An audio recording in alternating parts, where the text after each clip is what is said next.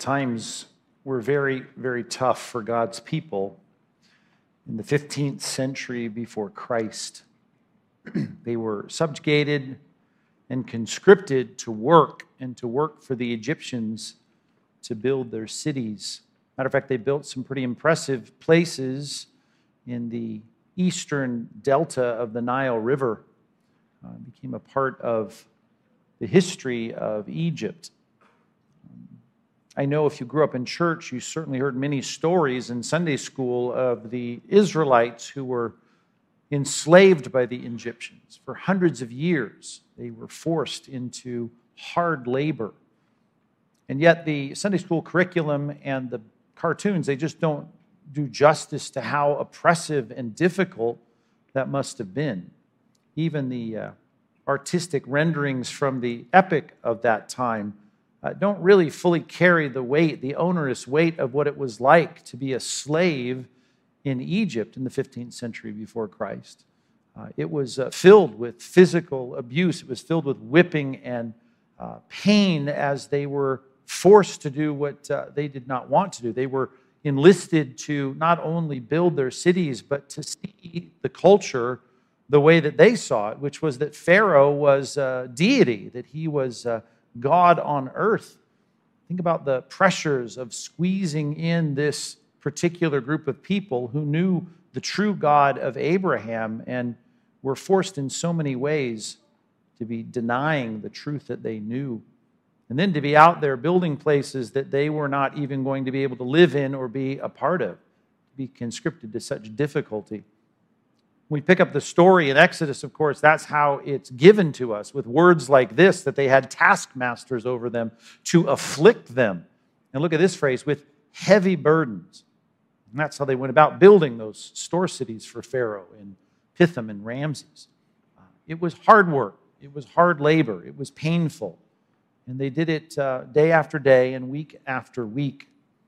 It says in Exodus chapter 5, as they described this work, the synonym for it was a burden. The king of Egypt said to them, Moses and Aaron, why do you take the people away from their work? Get back to your burdens. We know it's onerous. We know it's hard. We know it's difficult. It's torturous, but that's what you are. You're slaves and you're called to do it. That's a good word for it, to be a burden, to be heavy labor, to be the things that make life completely painful and difficult. You're not your own. You're not free. And then you're called to do the kind of physical work without all the modern tools of construction, to take what the Egyptian architects had designed and to go out there and to make it happen. That heavy affliction, that heavy labor. Heavy is a good word for it because that was really the primary thing the Hebrews were called to do, is to make heavy objects, to make bricks. And at one point when they got on the wrong side of the leaders in Egypt, they were forced even to go out there and get the materials to make those bricks. As Exodus 5 goes on to say, Pharaoh commanded, you shall no longer give the people straw to make bricks, as in the past. Let them go and gather straw for themselves. They're out in the field getting together the materials and then baking these bricks in the sun. It was bricks and more back-breaking bricks every single day. Look at the way it's put here, the compounding descriptive of this work. You shall by no means reduce the number of bricks. You got to keep doing it, even though you got to go get the straw to make them, right? Your number of bricks, it says your daily task, as though you didn't get it with the word daily, each day, every day, 7 days a week, every single week after week, and month after month, and year after year, actually for hundreds of years, as the increasing pressure of the Egyptians took place upon the Israelites. They were not free, they were God's people, and yet they were enslaved in a foreign land and were doing the most difficult work. In that passage that we read at the outset here, that word right there in the center, heavy burdens. If you think that your job is to work with bricks all day, that your kids, your family members are all about moving these bricks around. This is the day before you could take Tylenol and Advil at the end of the day. This was back-breaking work. You were involved in it. Your teenage kids were involved in it. Your small kids were involved in it. It was day in and day out, moving bricks around without the help of all the mechanical means we might enlist today. Picture your young daughters carrying bricks around with taskmasters enforcing this, bricks and more bricks. This, not terribly hard for us to imagine because bricks is still a pretty popular building material these days. You can go past some people's homes and see bricks or buildings. You see them made of bricks, and bricks is something that you probably are used to. And I just think it would be good for us to maybe get one in your hands right now. So I'm going to have the ushers come down and give you a brick. I want you to actually hold it in your hands. It's going to make your hands dirty. It's gritty. It's heavy.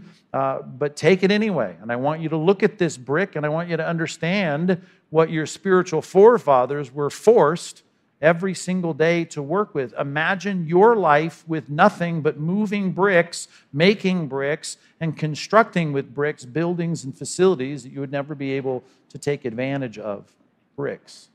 Pastors are going to pass these down the aisles, and I want you to pick one of these gritty bricks up and feel it with your hands. As a matter of fact, once you get it, hold it with your fingers and get your elbows off your lap and just hold that out a little bit.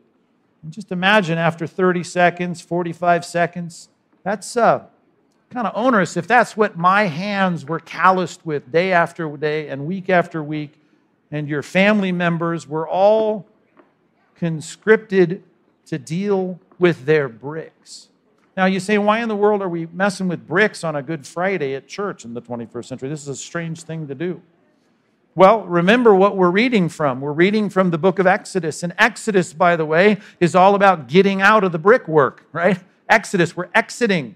This was about really, in the New Testament, we might put it under the heading of the word redemption. Redemption, being bought out of the slave market where you are forced to do work that you don't benefit from, that is nothing but oppression and work. It's nothing but onerous and heavy labor, affliction. To have bricks, I'll tell you what, there's nothing you'd want more than to leave Egypt and never see another brick for the rest of your life. You want your hands to heal from the kind of work that you've been involved in, engaged in, and you'd be done with the brick business. You wouldn't want it. And the reason it's good for us to hold a brick on Good Friday is because the concept of redemption in history in the 15th century BC was really a picture of the ultimate work that Christ came to do 1,450 years later.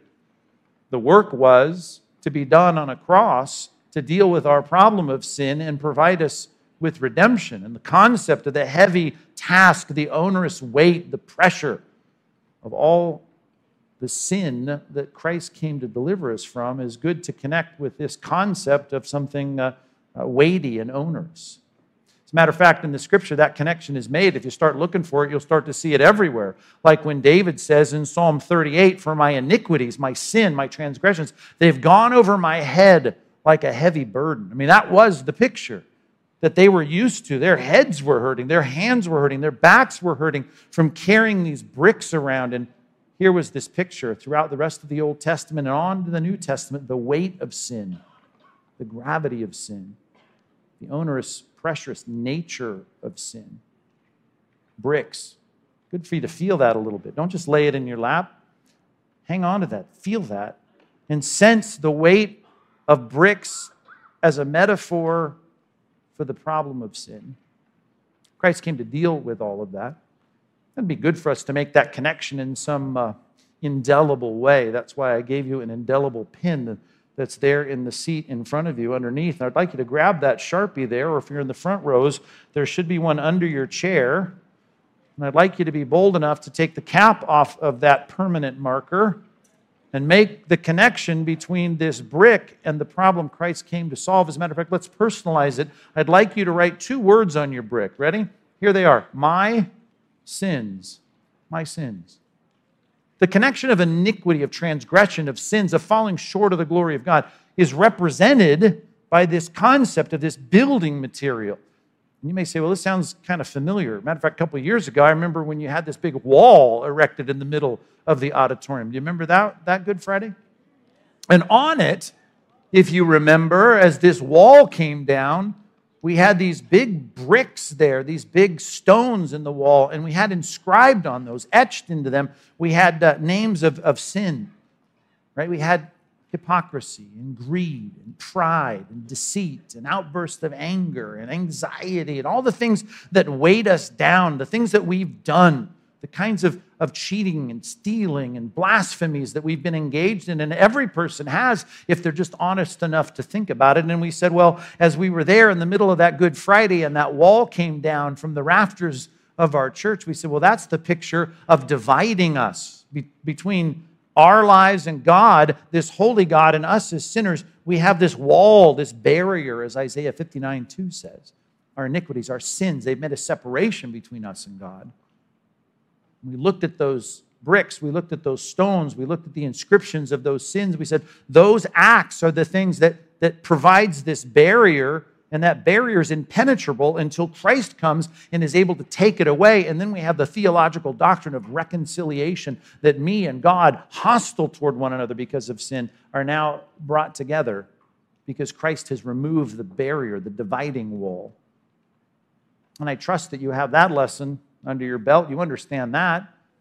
And while that's true and it's indispensable to the message of Good Friday, that's really not what I want you to think of here today. I want you to think even into the personal nature of what it's like to consider the weight of sin. Matter of fact, when the dividing wall is taken away, one good thing about it is we no longer have to bear the burden of it. The relief that comes from not bearing the burden, this good Hebrew word, asher, translated here, blessed. Asher is the man. Blessed is the man. Relieved is the man. How happy is the man whose transgression is forgiven. It's relieved. It's gone. Not only is the barrier gone, and now I can have a relationship with God, but I no longer bear the weight of my sin.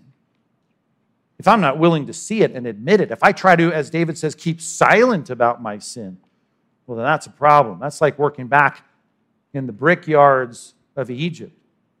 When I keep silent, my bones were wasting away, my groaning all day long. And it's not just the sin, it's God leaning on top of it night and day and night. It was like your hand was, here's the word, heavy upon me. I felt the weight of my sin. I hope that many of you here are honest enough, introspective enough, that God has been gracious enough for you to have your eyes open to see that sin is a weight. It's not just a barrier, it's a grievous task. It's a burden. It's something that makes me feel like I'm not right before God. And David said, I need that relieved. I need to have that forgiven. For many years in Sunday school, I hear the word yoke in church. I thought it was the yellow part of an egg. I didn't understand that the word yoke in Scripture is describing this device that was put over the shoulders of the beast of burdens, and the ropes were attached to it, and the plow was put behind it, and they would plow the fields behind the oxen with a yoke across the back. And when you really think about Jesus enlisting this analogy in Matthew 11, it's hard for us to really understand because, in essence, it shouldn't on the surface make any sense. Picture what he says. He says, come to me, right, all who labor and are heavy laden. Right? There's the theme, the analogy, the picture, and it really harkens back to the Exodus. That's the idea. They were ownerously enslaved to a kind of labor that was so heavy. It was a heavy burden, a heavy affliction. And he says, if you have that, right, metaphorically speaking, right, if you have that, right, you need to come to me, and I will give you rest. I will give you relief. You won't have the burden anymore. As a matter of fact, my yoke, if you connect with me, is easy, and my burden is light. What's weird about that is there's no oxen you could interview if they could talk to you, and you say, well, let me yoke you up with this other oxen, and here's the thing, you can then rest. No, that's not how it works, right? There's no ease to this. I mean, if one oxen is doing all the work and the other isn't, you're gonna plow in circles. It doesn't work. You need. I can see where it helps. It'd be nice to have a nice, strong worker next to me to pull this burden. But how is it that I yoke with you, which is a device of labor and burden, and it's not just that it's easier, but it's like rest. It's like relief. Right? Well, that's a picture of the reality of the prediction of what Christ came to do.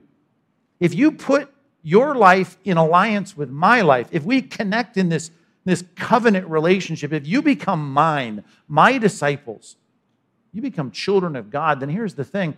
It's as though I've already done all the pulling. I've done all the work. I've taken the load. I've taken the labor. The heavy burden has been laid on me. Think of Isaiah chapter 53, verse 5. The burden is so onerous that it's described with this Hebrew verb, to be crushed. He was crushed for our iniquities. Now, Psalm 38 says, my iniquities, David says, feels like I'm being crushed by it. They're a weight upon my head, the heavy burden of my iniquities. And now we have the Holy One, the innocent one, the Messiah, the perfect one. He comes, and all of a sudden now we have a picture of him being crushed by the iniquities. Well, wait a minute. He's sinless, right? He did no wrong. He went around doing good. No one could accuse him of doing any sin. He was tempted in every way as we are, and yet he was without sin. How in the world are iniquities going to crush him? Well, because that was the picture of his death, right? His death was that he would come and be crushed for someone else's sins. Your sins and my sins, the weight and the heavy burden of sin that we carry now would be laid on him. And it's interesting, as he went to the cross, he didn't go as some triumphant, martyr, even though he's a martyr. It would be good if you were strong and you kind of did it and took it on the chin. But, well, he didn't. As a matter of fact, as he was carrying his cross, naked and beaten and bloodied through the town, he ends up collapsing under the cross. He can't even carry the weight of the cross. He's completely put down. He's out. He's crushed under the weight of the cross. That's an interesting image. It's like all of the penalty of what should crush us now is crushing him. It's all, look at the next words, laid upon him, right? Upon him was what? Well, what was happening? Chastisement, punishment. The weight, the crushing weight of iniquity was placed on him. The chastisement was upon him. And that's what brought us rest. It brought us peace. It brought us the non-weight of being able to say, I don't bear it. I've yoked myself with Christ. Christ has had all the weight placed on him, and it's such a strong weight. Here's the word, crushed. He's smashed. He's pressed. All the sins I commit end up being placed on him.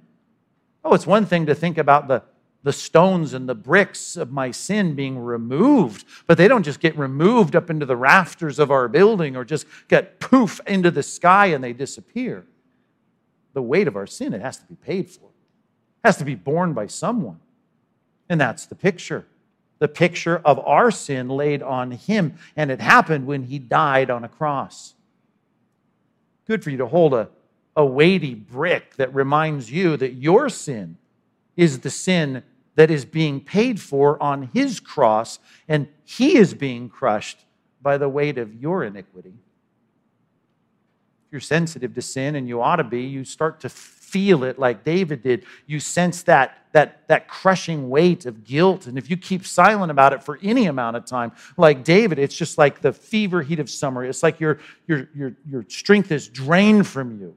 It's like you're just exhausted, like you're being afflicted by a taskmaster. And God's hand is heavy upon you. But the cross is a picture of Good Friday, where Jesus gets crushed by the weight of sin instead of you. It's as though if that brick was to symbolize your sin, that brick, that sin, is being placed on Christ at the moment of his torture and crucifixion on a Roman execution rack. He's bearing the weight so he can say, ally with me. I will have done all the pulling. I will have done all the burden. I will have all the heavy task. All the heaviness will be laid on me. I know it's just a brick, but for hundreds of years, the Israelites, your spiritual forefathers, who trusted in the real God, the God of Abraham, they knew the weight of physical bricks that were to represent, in this analogy, the redemption that we need, the freedom that we need, the onerous weight of sin to be removed from our backs. Some people think God can just somehow look the other way when it comes to sin, but he has to have this sin dealt with. Good Friday is all about the cross absorbing that for us.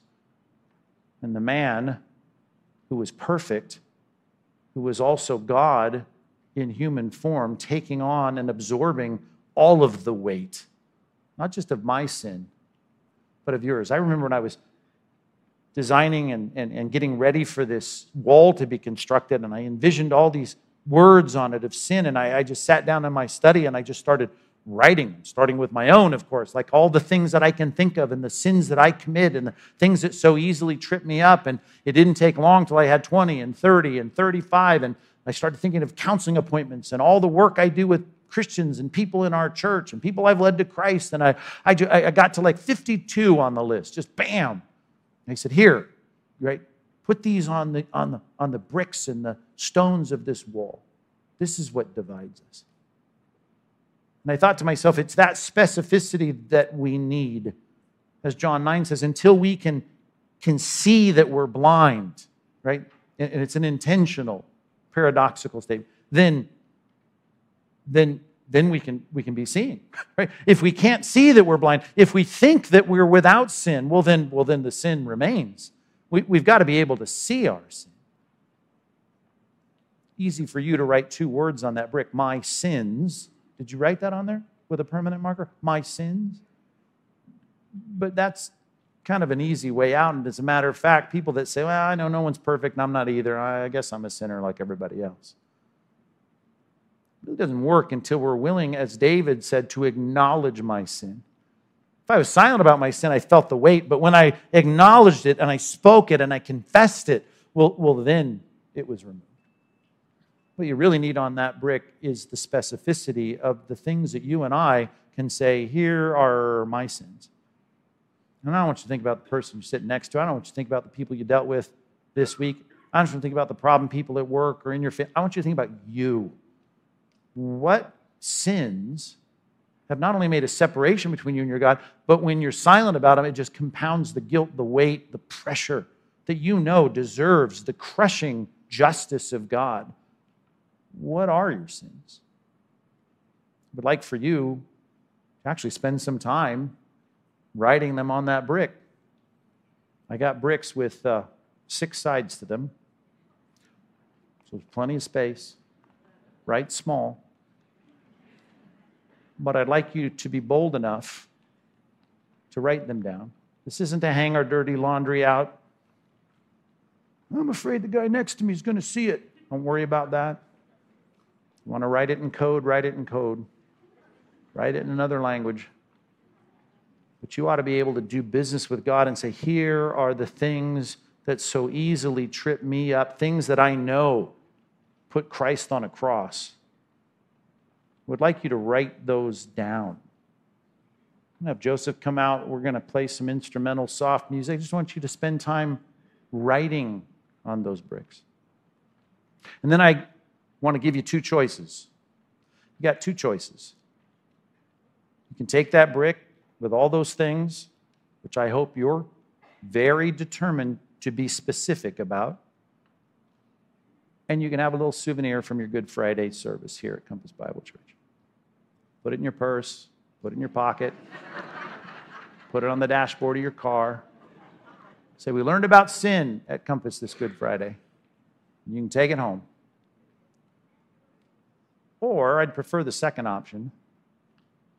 You'd be able to see the transfer of the penalty and the weight of your sin to be placed on Christ.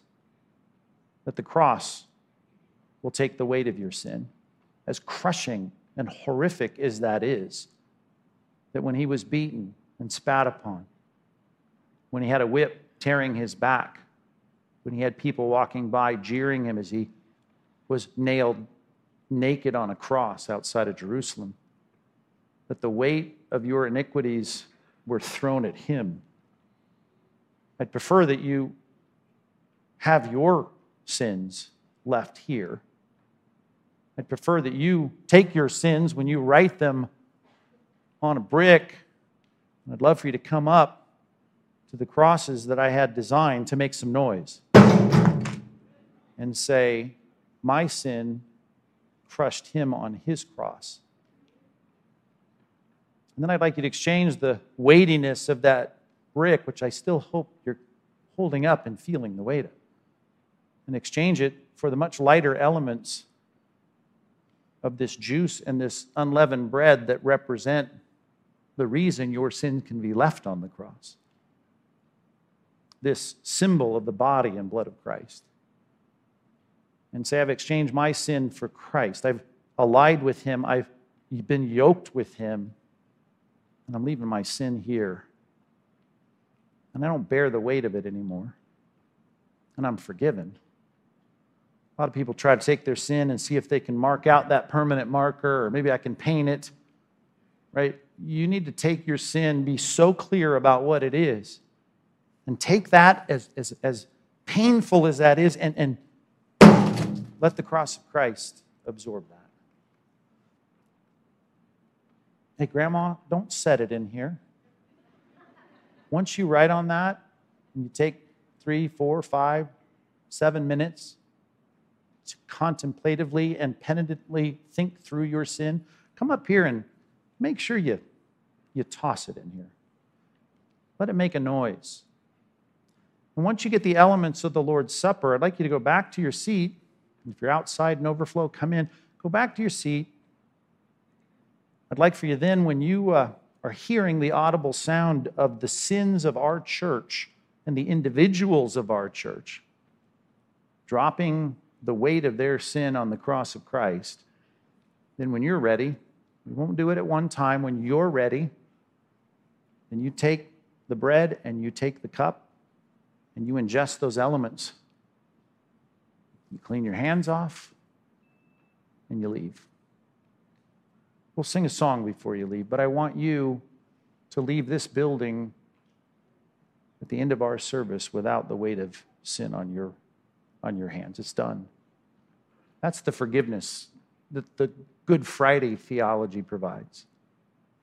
So take about 3, 4, 5, you need 7, 8 minutes. Take that time, write on your brick, come up to the cross. Don't set it in there, drop it in there. Take the elements of the Lord's Supper. We've got 4 stations here. Pastors will be up here giving the elements. Get back to your seat. Listen. Listen to the crushing weight of sin on Christ and be so grateful that he took the penalty of sin for you. Joseph's going to play. You spend time with God. Then we're going to sing one final song. And then you're going to leave, I hope, without a brick in your hand. That's the goal.